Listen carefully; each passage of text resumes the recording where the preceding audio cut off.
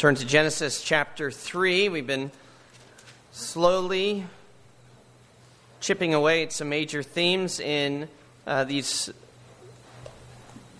opening 3 chapters of the Bible in this 10-part series, Solid Foundations for a Crumbling Culture. And we're at part 9. We're going to have to put a break on it for 2 weeks. I was hoping that we could finish up before we go away, but we'll finish up when I return in February. One of the classes that I'm taking, the first class I'm taking in Orlando, is Preaching Old Testament Narrative. So I have a feeling that after we finish with Genesis 1 through 3, we'll be in an Old Testament narrative. So in the evening, that's where we're headed. We'll finish up Acts in the morning, right around Easter time, and then I think we'll be in Nehemiah. Don't hold me to that, but that's where I think we're going to be headed in the evening services after we finish this series. For now, though, Genesis 3, beginning in verse 1, the first 7 verses. Now the serpent was more crafty than any other beast of the field that the Lord God had made. He said to the woman, "Did God actually say, 'You shall not eat of any tree in the garden'?"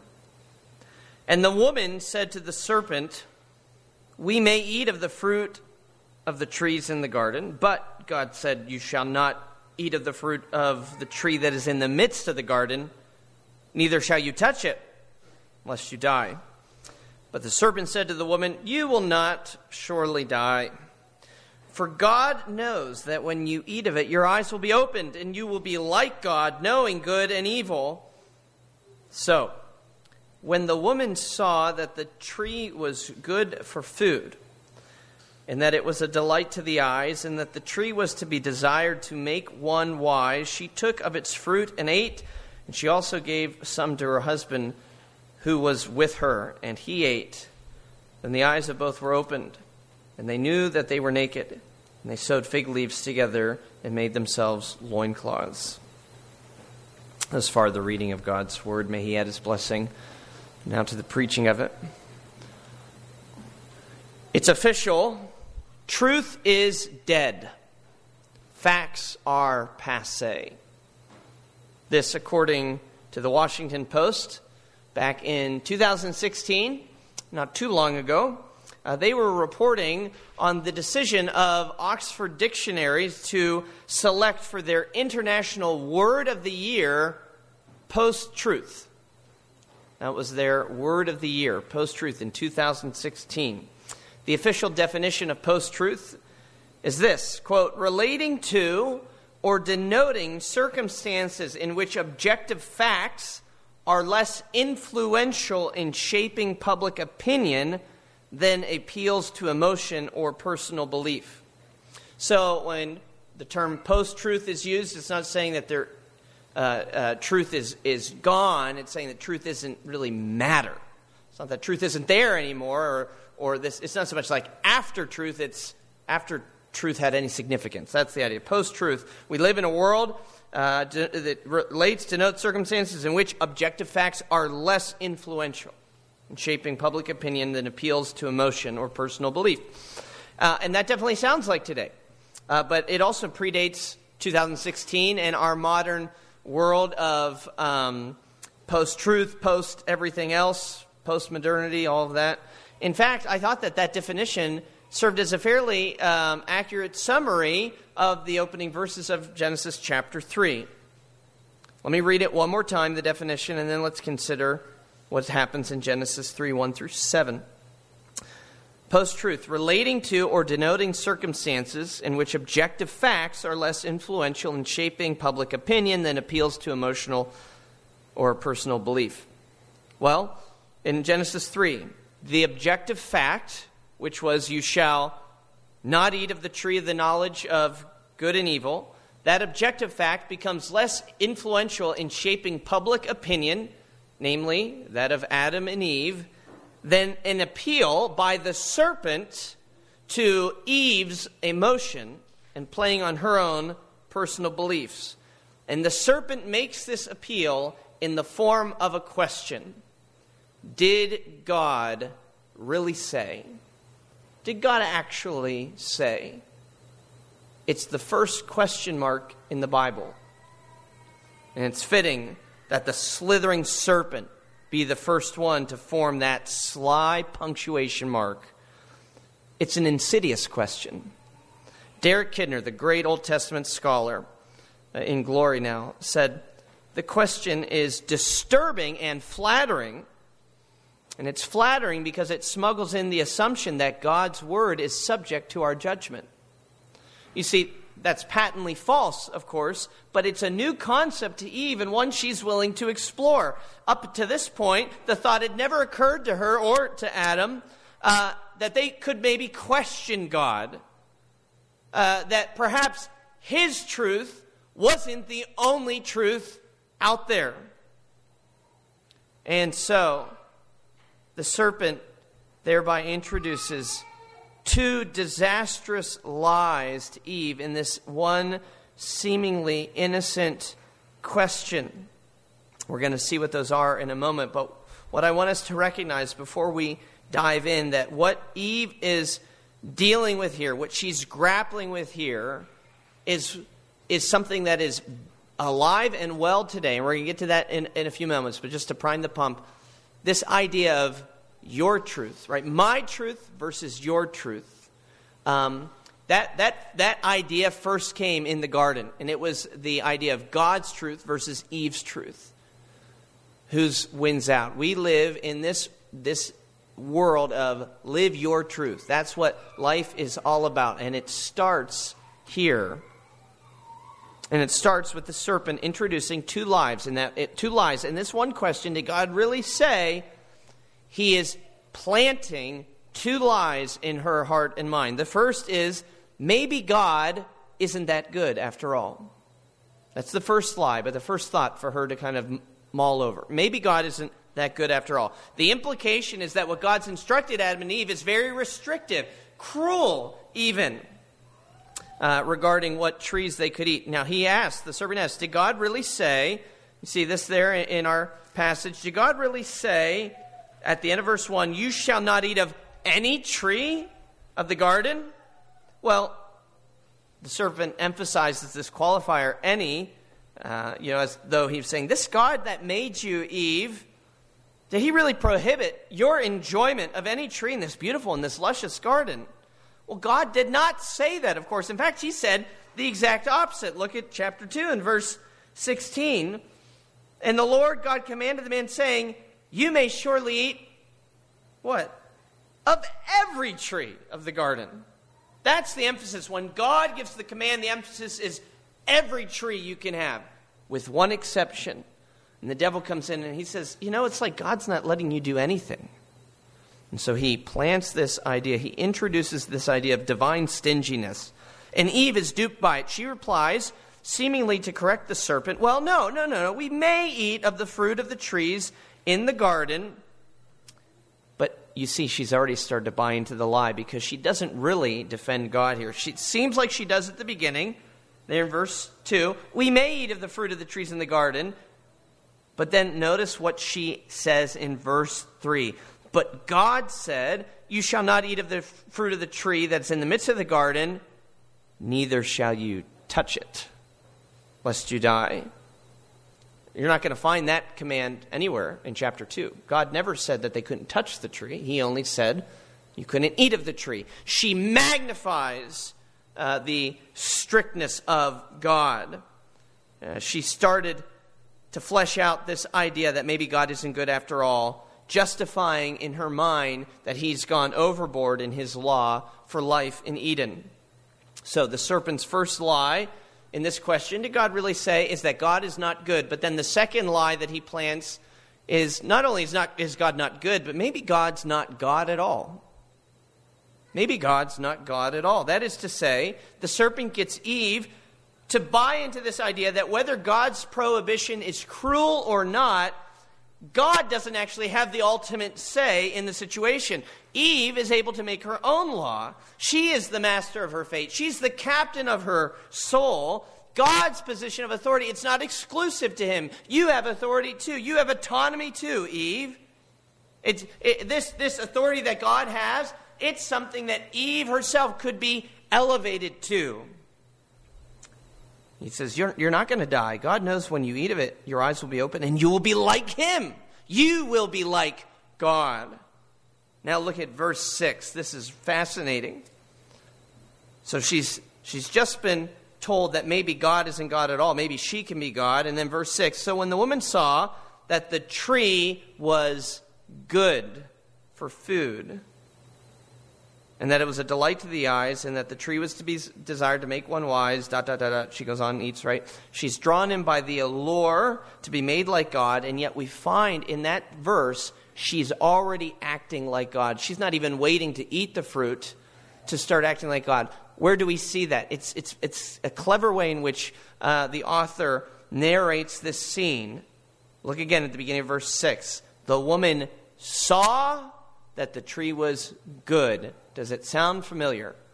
In Genesis 1, we were told repeatedly this refrain that the Maker, the Creator of all, would survey. He would see something and then he would declare, it is good. She's taking the place of God here. The woman becomes the surveyor and the determiner of what is good and what is not good. The creature is acting like the Creator. She's writing her own law. She says, I see that this tree is good for me, so I'm going to go for it because I'm making the determination. It doesn't matter what God says. I am writing my own law. She has bought into the lie that God is not God after all. In fact, she is. And these twin lies are the bedrock of the devil's initial temptation. God is not good, and actually he's not God at all, or at least he's not the only God. You could be God too. And this is what the devil has done from the beginning. This is the ancient lie. That's the lies that are embedded within that ancient question. He's done it from the beginning, and he continues to do it ever since. Jesus said that the devil does not stand in the truth because there is no truth in him. When he lies, he speaks out of his own character, for he is a liar and the father of lies. John 8:44. Revelation 12:9 calls him the deceiver of the world. So, since Satan is still prowling about today, active as our adversary, we should not be surprised to learn that ancient question made up of those two lies is still being prompted in the hearts of God's image bearers today. And in fact, I would submit to you that anytime we sin, it's because we are acting upon one of these two lies. We sin because, or when I say we sin, what I mean is when we violate God's clear command, we do that because we have convinced ourselves, one, God isn't good and I have a better way forward, and God actually isn't God at all. I'm allowed to choose this better path, right? So not only do we believe we have a better vision for our life, we convince ourselves we have the authority to act upon it. It's a delusion, elevating ourselves to the position of God. And that's how we find ourselves in a world in which your truth, my truth, makes total sense. This is how we get a world in which live your truth is a slogan, a popular slogan for self-empowerment. And literally, while I was typing that out in my notes in my study this week, listening to my Spotify, an ad came up that wanted me to pay for premium membership so that I could, quote, stay true to you. What? Apparently, if I'm hindered by ads every few minutes, those 30-second ads on Spotify, and if I can't listen to my music on my phone or in my car or wherever I want, whenever I want, well, then I'm not living my most authentic self, my most authentic life. I must remove the shackles, the barriers, the strictures, and be true to me and pay $9.99 a month, right? This is the slogans that we hear all over. The serpent is asking that same ancient question today, planting the same seeds of doubt, of doubt and of distrust in God, proposing that he is not good. And in fact, maybe he's not God at all. And the serpent is proposing those questions through all sorts of voices, through Spotify ads, through the major themes in every Disney movie that's out there, through the influence of cultural figures like Oprah Winfrey in her Lifetime Achievement Award that she received in 2018 from the Golden Globes. This is what she said in her acceptance speech, quote, "What I know for sure is that speaking your truth is the most powerful tool we all have." Speaking your truth. Ross Douthat, he's a columnist for the New York Times, said that this is the religious message with the most currency in American culture. Living your truth, speaking your truth. An example of its popularity is the story of Elizabeth Gilbert. Maybe some of you are familiar with that name. I'm not sure. She, at one point, she hated her life. Elizabeth Gilbert, the life that she was living. She wanted to be happy, but happiness eluded her. And she was at the end of her rope, and she finds herself curled up on her bathroom floor at 3 a.m. doing something that she had hardly ever done in her entire life, and that was pray. She found herself praying, and she addressed this God that she didn't normally talk to with terms from the Bible, God, Lord. She used masculine pronouns and the like. And her prayer was essentially just a litany of woes. God, I don't want to be married anymore. God, I don't want to live in this house anymore. God, I don't want to have this baby.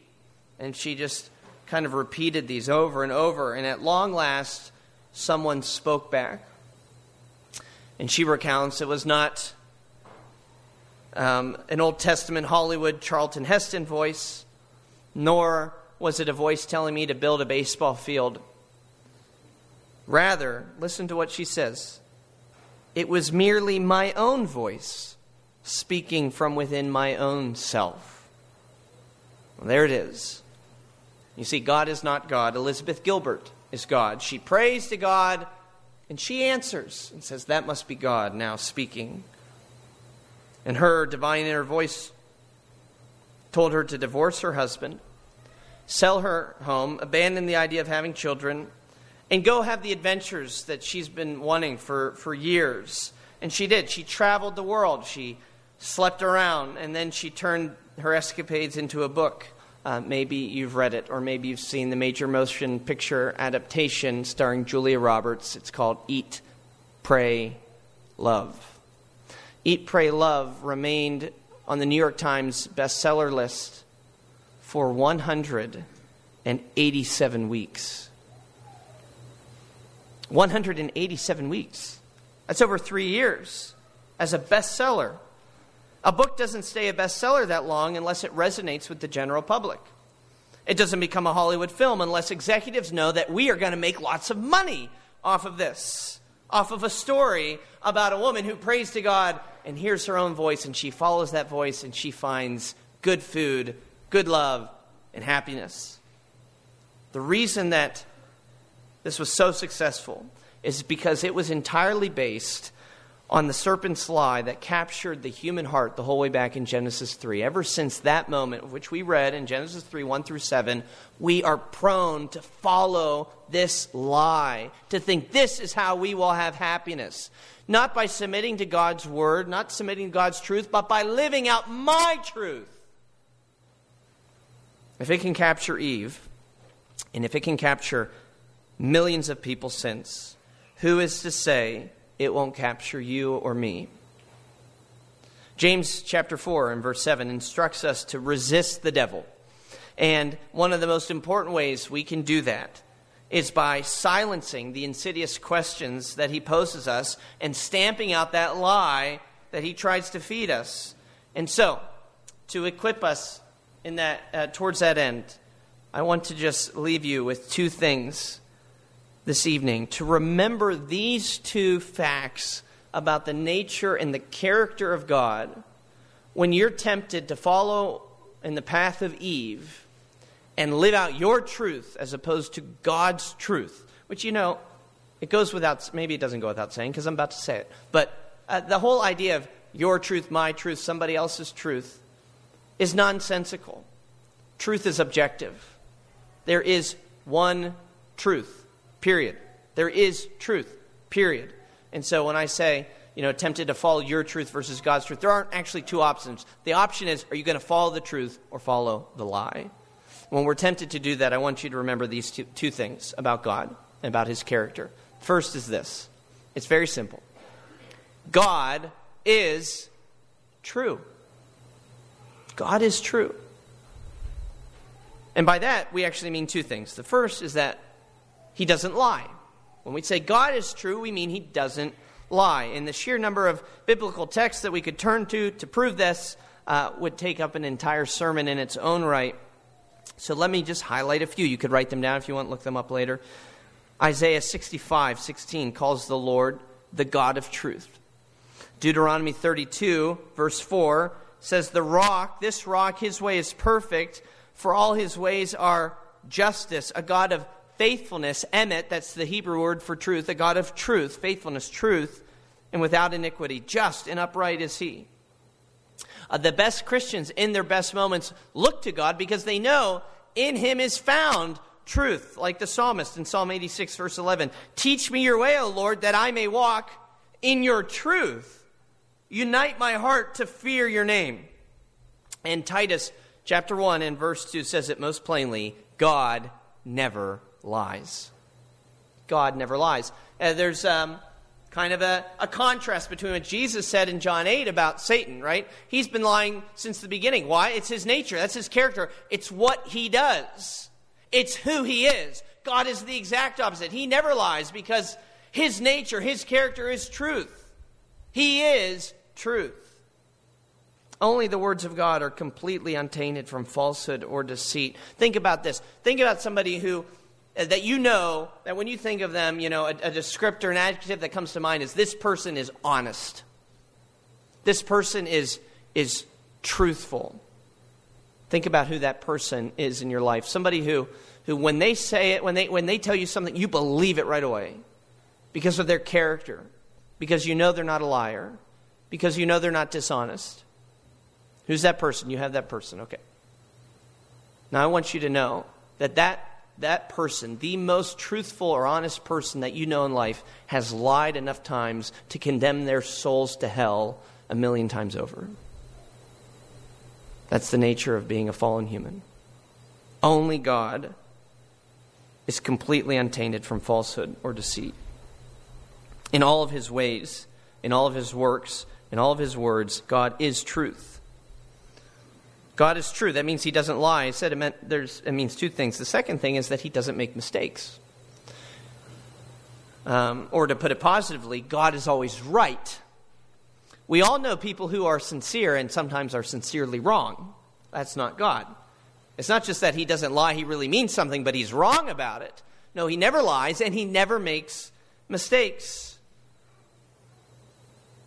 God is not a sincerely wrong being. We return to Eve and the serpent, and he planted those two insidious thoughts in her mind in terms of what God was up to. The one was that God was lying to her about the reason for forbidding her to eat the tree.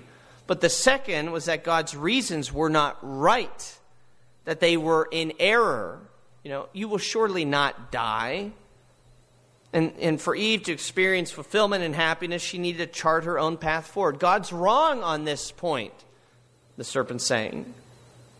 But God is never wrong. He never makes mistakes. Eve might have not liked it, but not eating the forbidden fruit was the right thing for her. God is true. God is right. God's truth is combined with his sovereignty. He knows the end from the beginning, and he's drawing all of life and all existence to a perfect conclusion because he never makes mistakes. And so this fact alone about the character of God, that he is true, that he never lies, and that he never makes mistakes, that should be enough to cause us to fall on our faces and worship him. And I believe it is enough to actually engender that sort of reverence for God, maybe even fear of God, but it won't necessarily engender faith in God. What do I mean by that? Well, just because God doesn't lie and just because he's never wrong, well, that doesn't mean that what he says is easy, right? We might think, well, what if what God says, which is true and right, is actually hard for me? What if it actually hurts me? What if it isn't the way I would want to do things? So where can I find the faith to fall before his truth and believe it and accept it and live it out. How can I do that? I mean, let's just be honest. The Bible is filled with a lot of difficult things, hard sayings, seemingly heavy burdens, difficult commands that run counter to our desire to look out for number one and to fulfill all of our selfish and sinful lusts and desires. So what can we do? What can we do so that we can embrace this truthful God in faith, in love? We need to add to our understanding of God's character when we're tempted with that ancient question, did God really say? Does God really know what he's talking about? Is he really good? Is he even God? When we're tempted to follow after that line of thinking, we need to add to our first foundational fact about the nature of God, that he is true, this second fact. He is trustworthy. God is true, and God is trustworthy.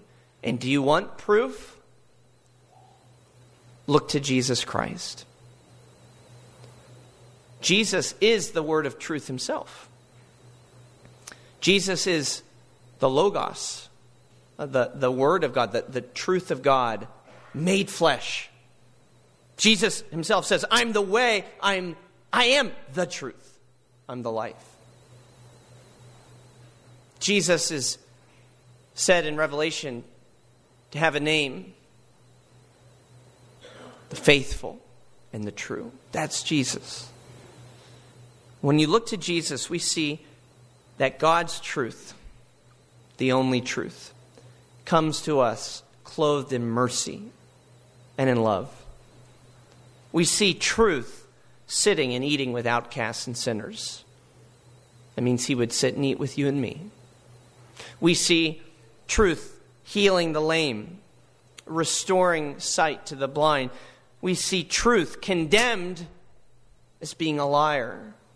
Isn't that the tragedy of tragedies? Why does he go to the cross? Because they said he was a blasphemer.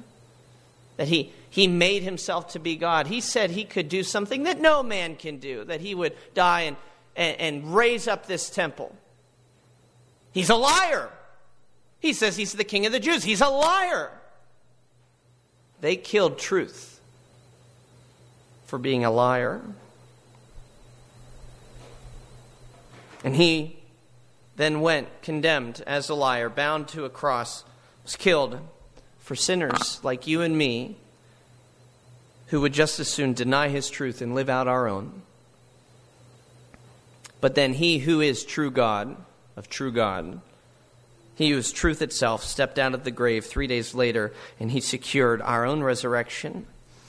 And so what I want you to see tonight, friends, is that when you put your faith in Jesus Christ, the one who is the truth, you come to see that the point of God's truth, or the purpose of God's truth, is always to serve your good and your eternal glory.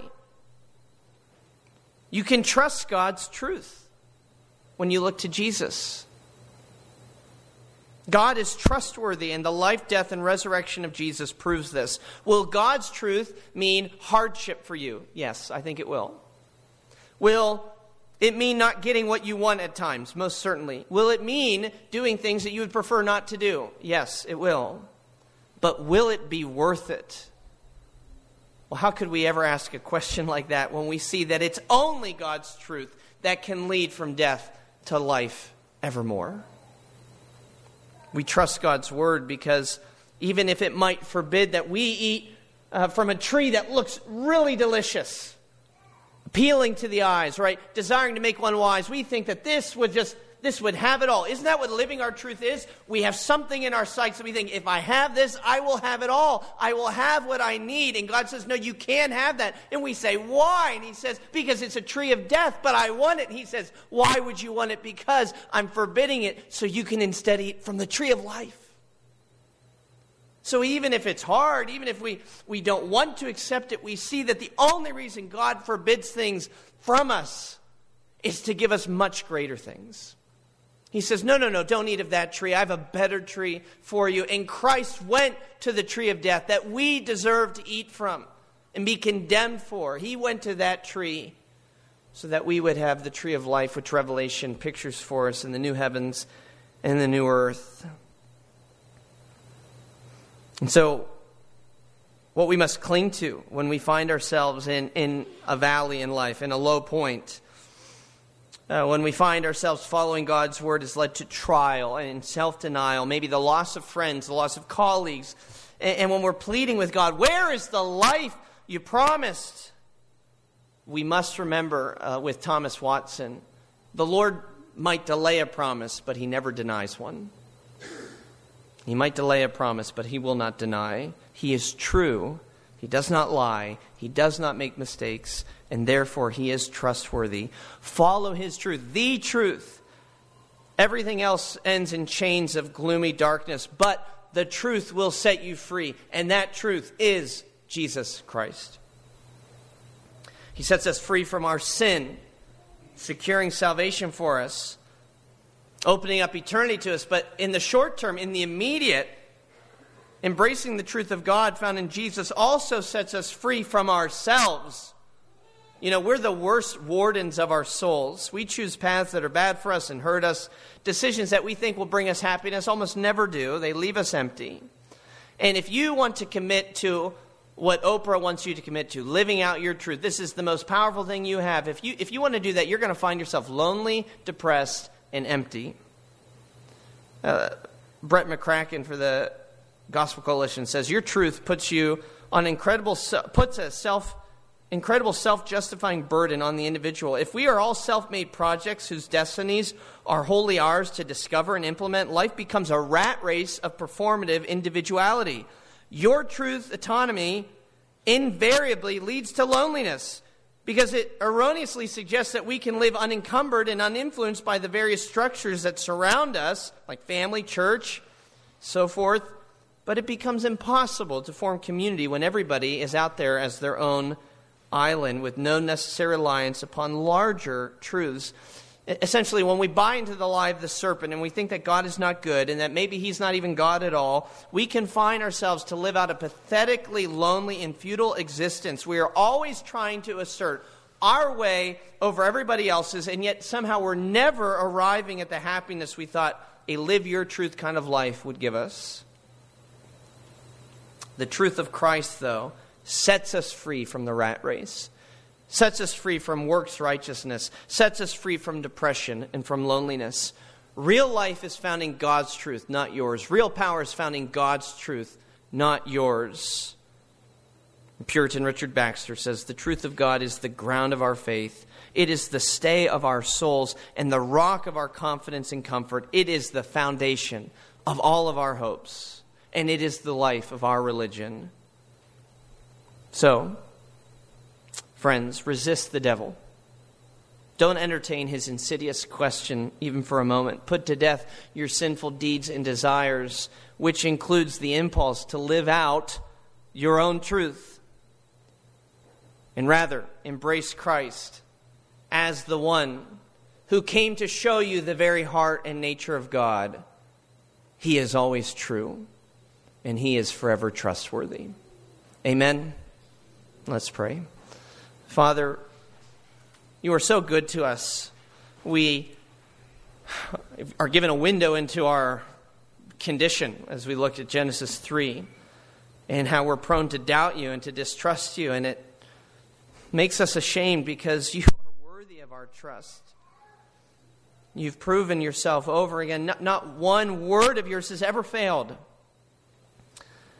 And especially we see this in Jesus Christ, your word made flesh, the one who truly lived your truth. Did it mean hardship? Yes. Did it mean death? For Christ it did. But it also secured us our life. What reason do we have not to submit ourselves to your way, to your word? Lord, cultural voices want us to go a different direction entirely. Would you guard us? Would you keep us? Would you protect us from falling into that trap? Keep us in your truth, we pray. For Christ's sake. Amen.